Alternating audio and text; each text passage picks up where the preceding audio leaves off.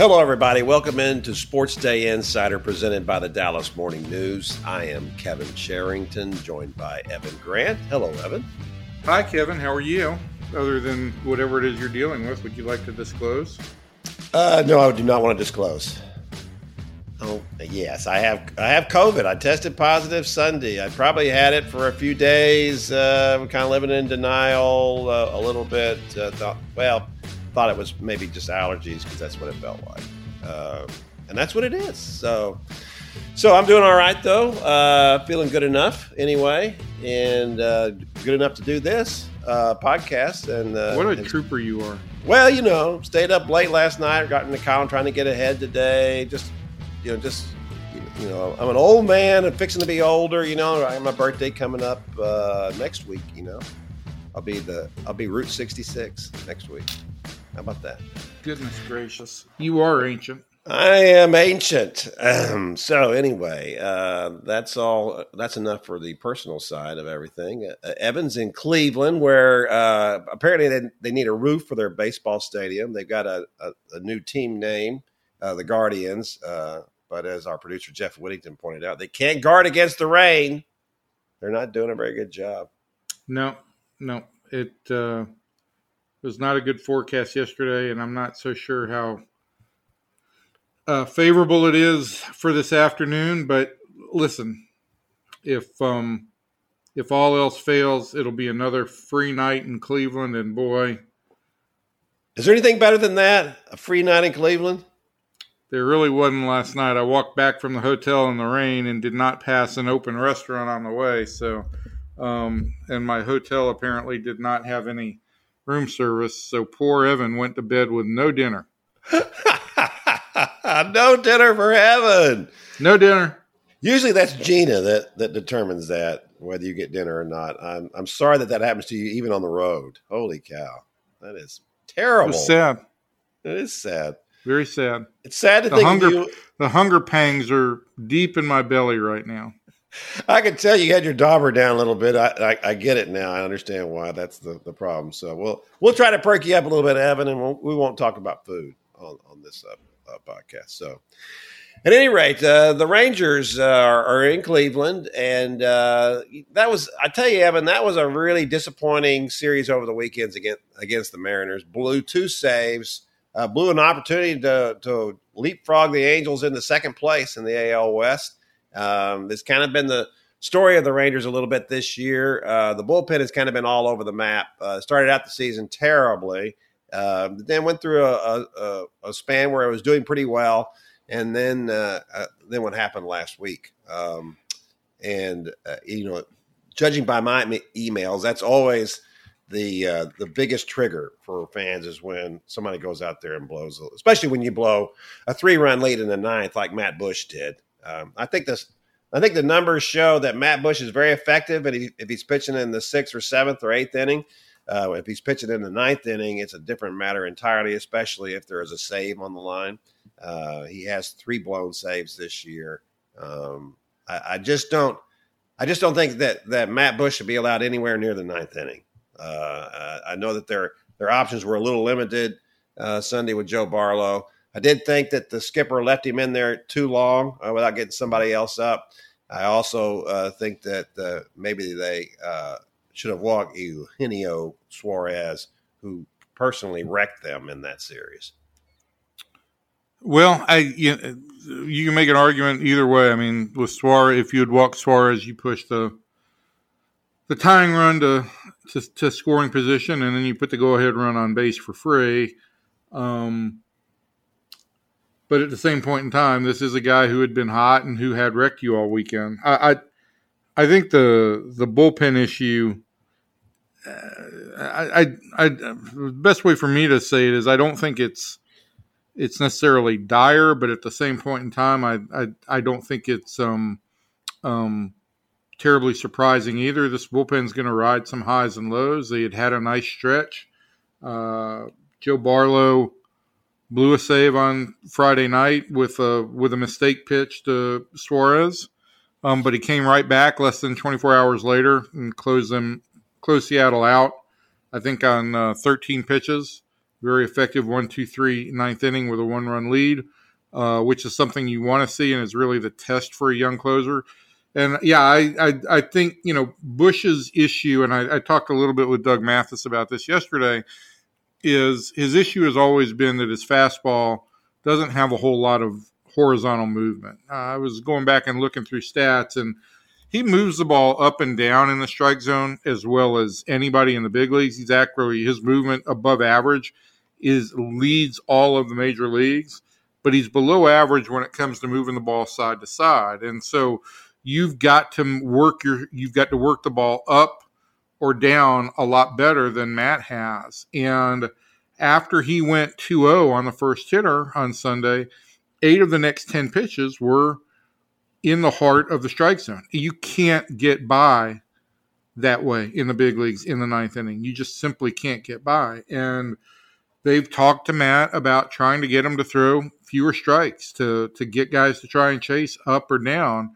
But as long as he throws the fastball, it's going to be difficult if he doesn't go above or below the zone. And my question to Doug Mathis on this was, since his fastball is kind of true or straight, if he starts the ball out above the zone, and he doesn't have a terrible amount of sink, if he starts the ball out above the zone, aren't guys going to recognize that pretty quickly and be able to lay off it? So that's going to be the real test. I think the good news for the bullpen, Kevin, is that both Jonathan Hernandez and Jose Leclerc are now on their rehab assignments from Tommy John surgery. The results have been a little bit mixed on Leclerc so far. He's about a week ahead of Hernandez in terms of recovery. But the hope is that both of these guys could be back in the Rangers bullpen by the 1st of July. I think Leclerc maybe a little bit before that. I think my issue for all of that, and that was kind of, I think we need to remind everybody that Matt Bush didn't come up as a pitcher. He was a shortstop. That's what he was drafted as. He tried to make a career conversion, and he did do that. He does throw the ball really hard. But that's the problem, is it's just straight as a string. So if the Rangers can get past, these kind of things, that's one issue solved. The problem is, for me, at what point do you start to feel a little bit of panic that, look, this is a team that could be competing for a playoff spot? And how long do you just wait and hopefully that Leclerc and Hernandez, when they come back, are they going to be in optimum form? No, not after this long of a layoff. So even when they come back, we can't really expect them to step right in and boom, they're performing well. And this is kind of feels a little bit like, that John Daniels and Chris Young are fiddling while the Rangers' hopes are burning. And I wonder, I go back to the thing we've talked about all year long, which is, shouldn't they have made a deal to shore up the bullpen in the offseason to kind of smooth things over until they get to the point where those guys are actually ready to play? Well, I mean, we've talked about that previously. I know Jake Diekman got off to a hot start, and that was a guy that they had expressed some interest in. I don't know. He has cooled off somewhat. But I think it just goes back to the initial equation, and this is why the Rangers are sitting here at 25-28 and haven't been able to get over the hump and really just kind of step out of the way and let the Angels plummet below them as the Angels continue to lose. Speaking of bad bullpens, this was not a complete roster. It wasn't a roster that you were going to be able to complete in one offseason. I think doing the amount of spending that the Rangers did with $580 million was a lot, and certainly the guy that they spent, nearly half of that money on has not held up his end of the bargain yet, and that's Marcus Semien. But there were going to be holes. There was just no way that there weren't going to be holes in this roster this year, or at least questions. I think for more of the season than not, the bullpen, which had questions, has plugged those holes fairly well. I think the bigger holes that have been exposed have been certainly at third base, which they weren't able to address. and in left field. Those are two positions where they haven't gotten a whole lot of offense. And certainly, listen, Marcus Semien and Corey Seager, the Rangers spent $500 million on those guys. They have simply not produced at the level that this club expected.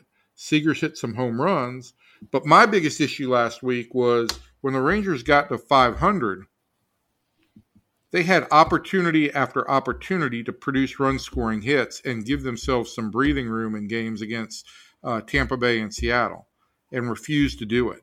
Just over and over and over again until Sunday when Garver hit that 3-run home run. They have struggled with runners in scoring position in key situations. It's something they did last year when they got to 500, something they did in 2020 when they got to 500.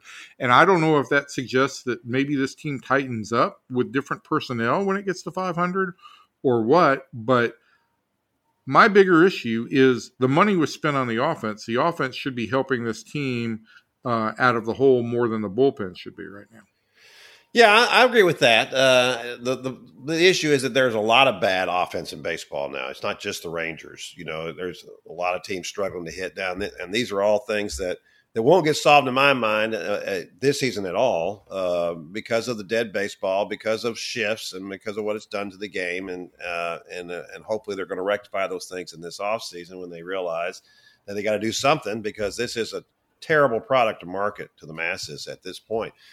But I will say, I think that one of the issues for me a little bit in these two signings of Marcus Semien and Corey Seager is that they're both really quiet guys. They kind of just play based on, they're leading by example, right? That's what we always call that. Well, the example's not great. And when you're quiet and you're not doing very much on the field as well, and you're making all that kind of money, you're supposed to be, this is why, they brought him in. It's just what you talked about, the team tightening up last year. Well, it's because they had so many young guys and guys who don't have a track record and all of that. Well, these guys got track records, Marcus Semien set a major league record for home runs by a second baseman last year. Corey Seager's been a World Series MVP. These are guys who should be doing something. And when they don't do anything on the field, and then when they're just so quiet, Corey Seager was on a commercial the other day, and it's like, yeah, this is the most I've seen him talk, all year in a commercial. It's not a good example. It's not a good fit. I go back to when Juan Gonzalez was the Rangers' highest paid player, and it's like, yeah, Juan's a great player, but man, he gave you nothing else otherwise. There was no leadership whatsoever from Juan. And when you give all your money to those kinds of people, I just think it makes it very difficult when a team is struggling.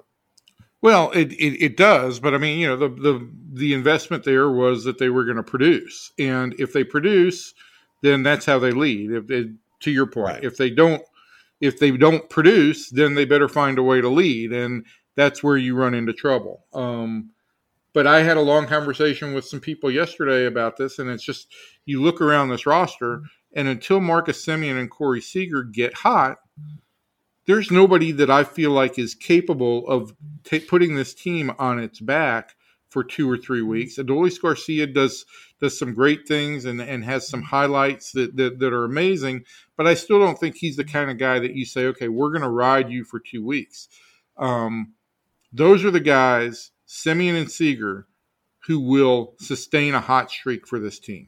They are the guys who will invariably deliver big hits in big situations. And to this point, they just haven't. No, they haven't. And we'll see if they are able to do that. I would think so. Their track records say so. But certainly in Semien's case, there are things to indicate, as you wrote the other day, about difficulty hitting the fastball. And Semien's a prime example of that. Just really seems to struggle hitting the fastball this year. That's troubling. I've got my own very convoluted theories on this. Very quickly, I'll just say I think that, when the Rangers didn't ask players to necessarily change when their new hitting coaches came in, I think they went to their hitters and said, tell us what works. But I also think that the hitting coaches made a presentation to all the hitters based on, kind of what their philosophy was. And as we've discussed a little bit, the philosophy was that guys were going to identify pitches in certain zones and really commit and sell out to those pitches. which meant starting your swing earlier and counting on fastballs. And I think that Semien has tried to please on that regard. I don't think the Rangers have said, hey, you need to do this or you need to do that. But I think he took that to heart and, as a quote-unquote leader, tried to buy into that. And I think what it's led to is it's led to him being in between on everything. And he's got to get out of his own head in that regard. And until he does, I think we're going to continue to see a lot of weak contact in big situations. Yeah, he needs to work that out. There's no question about that. All right, that's going to do it for our Rangers segment of the podcast. Now we're going to go to something we like to call the potpourri, which is I don't like to call it that. I really don't. No? I don't like potpourri. I don't like smorgasbord. I can't remember the last time somebody in their 20s used either of those words. People say potpourri all the time to me. When I'm driving down the street, people are yelling at me, potpourri! It's unbelievable. No. It's unbelievable the listener reaction to all this stuff. People love it. They can't get enough. Potpourri. Well, let's get to the potpourri. Let's get to the potpourri. Yeah, there's lots of stuff going on. A lot of different things happening these days.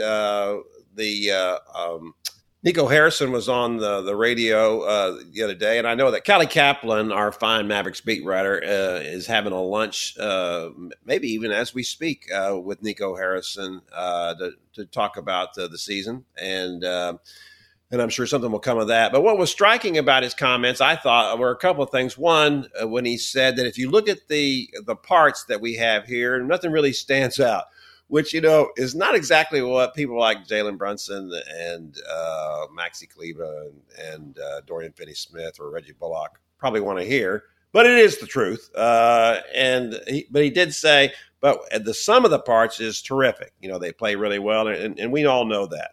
I think the one issue for me, as I've been thinking about this with the Mavericks, and I have written and espoused the idea that, that they don't need that second or third star like they thought they've always needed. What they really need is just a rim protector and a rebounder. And I think that this formula that they've come up with playing this 5-out basketball can really work, or at least they ought to give it a shot. What the heck? But I've also been thinking about the fact that, it may not be as easy to attract another star to this team as we think. Because of Luka Doncic's ball dominance. The other day in the exit interviews, Jalen Brunson talked about that a little bit, about how much he wants to come back and how you have to really learn to play with Luka. And I think that that's true. So I do think that the Mavs are backed into a corner a little bit until we see whether other superstars really do want to play with Luka. Not because he's not a great player, just because he's so ball dominant. It takes a little bit to get used to the fact that you're not going to have the ball in your hands all the time, or at least some of the time. Certainly, Kristaps Porzingis didn't handle that very well. I'm not saying that it wouldn't work for somebody else, but it didn't work for him. Yeah, I mean, that's an issue. But I think both of us are in agreement here that I feel like the best remedy for the Mavericks going forward is, as you said, a rim protector, rebounder, if they're going to try and play this style. And that it doesn't need to be a star. It can be a complimentary player, but it's got to be somebody who can go to the boards and rebound some of those missed threes and give them some second chance shots, and somebody who can get a few defensive rebounds as well. So, you're big on, I think, who, Portis? Yeah, Bobby Portis. He's a restricted free agent. The Bucks could re-sign him. They could match an offer that anybody else made. Supposedly he would want $13 to $14 million. They would probably have to do a sign and trade to get Bobby Portis. They would require them, giving up perhaps their first round draft pick this year, along with a guy, like Davis Bertans, because of his contract, he's making $16 million next year.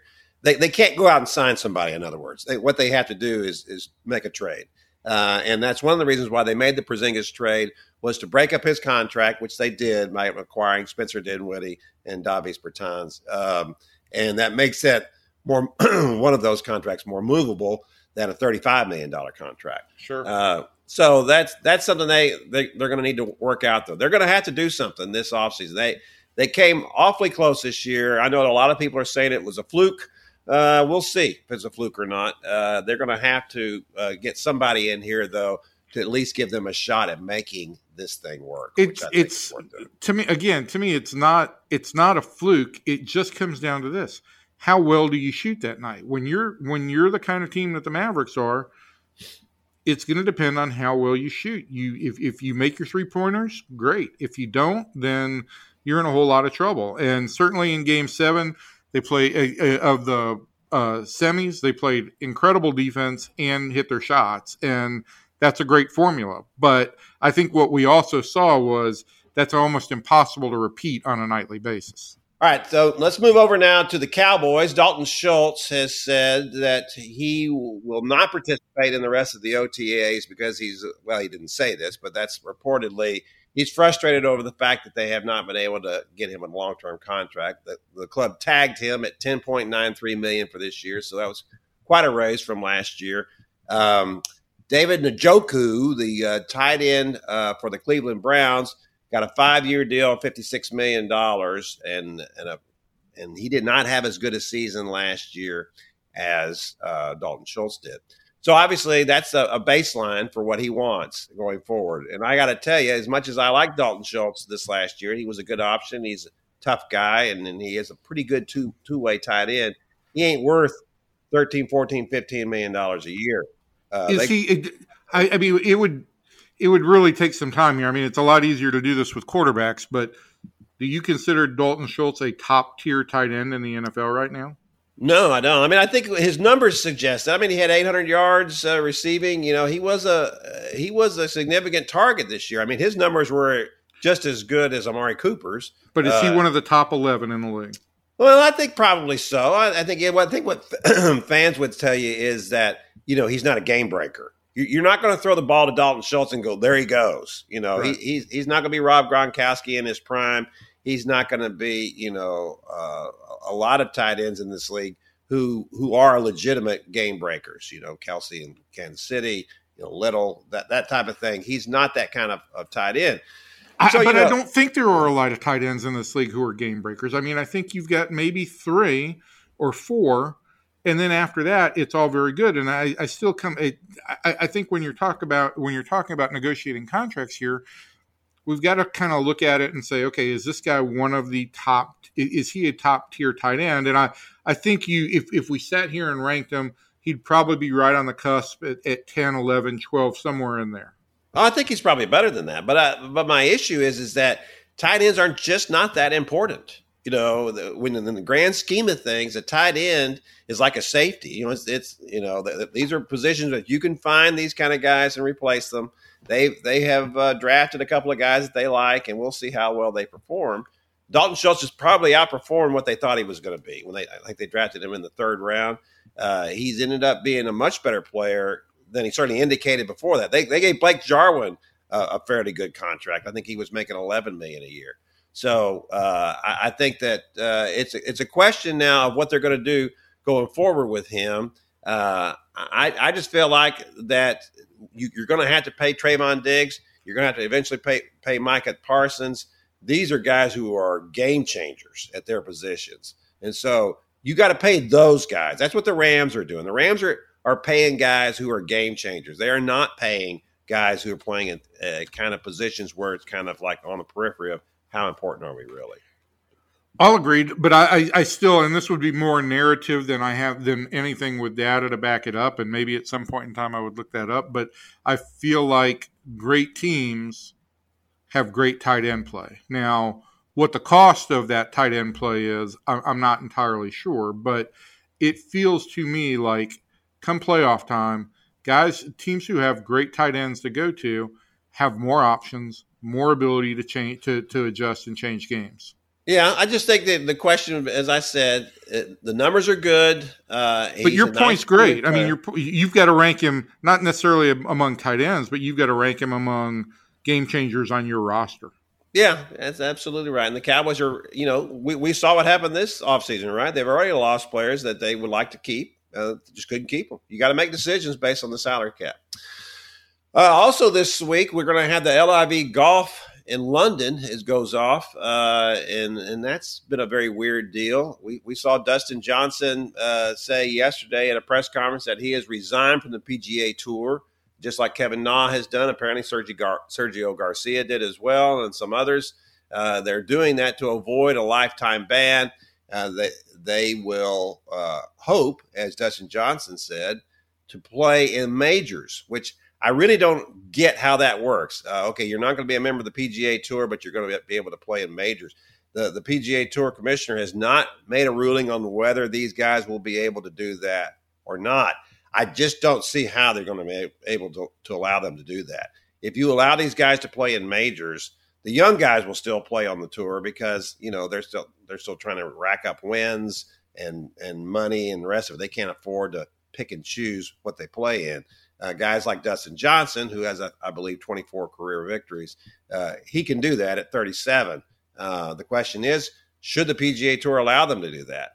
There are a number of reasons why you might question that, starting with the fact that this is a Saudi-backed league, which was responsible, the prince of Saudi Arabia, it's believed, was responsible for the murder of a journalist, a murder and dismemberment of a journalist at that.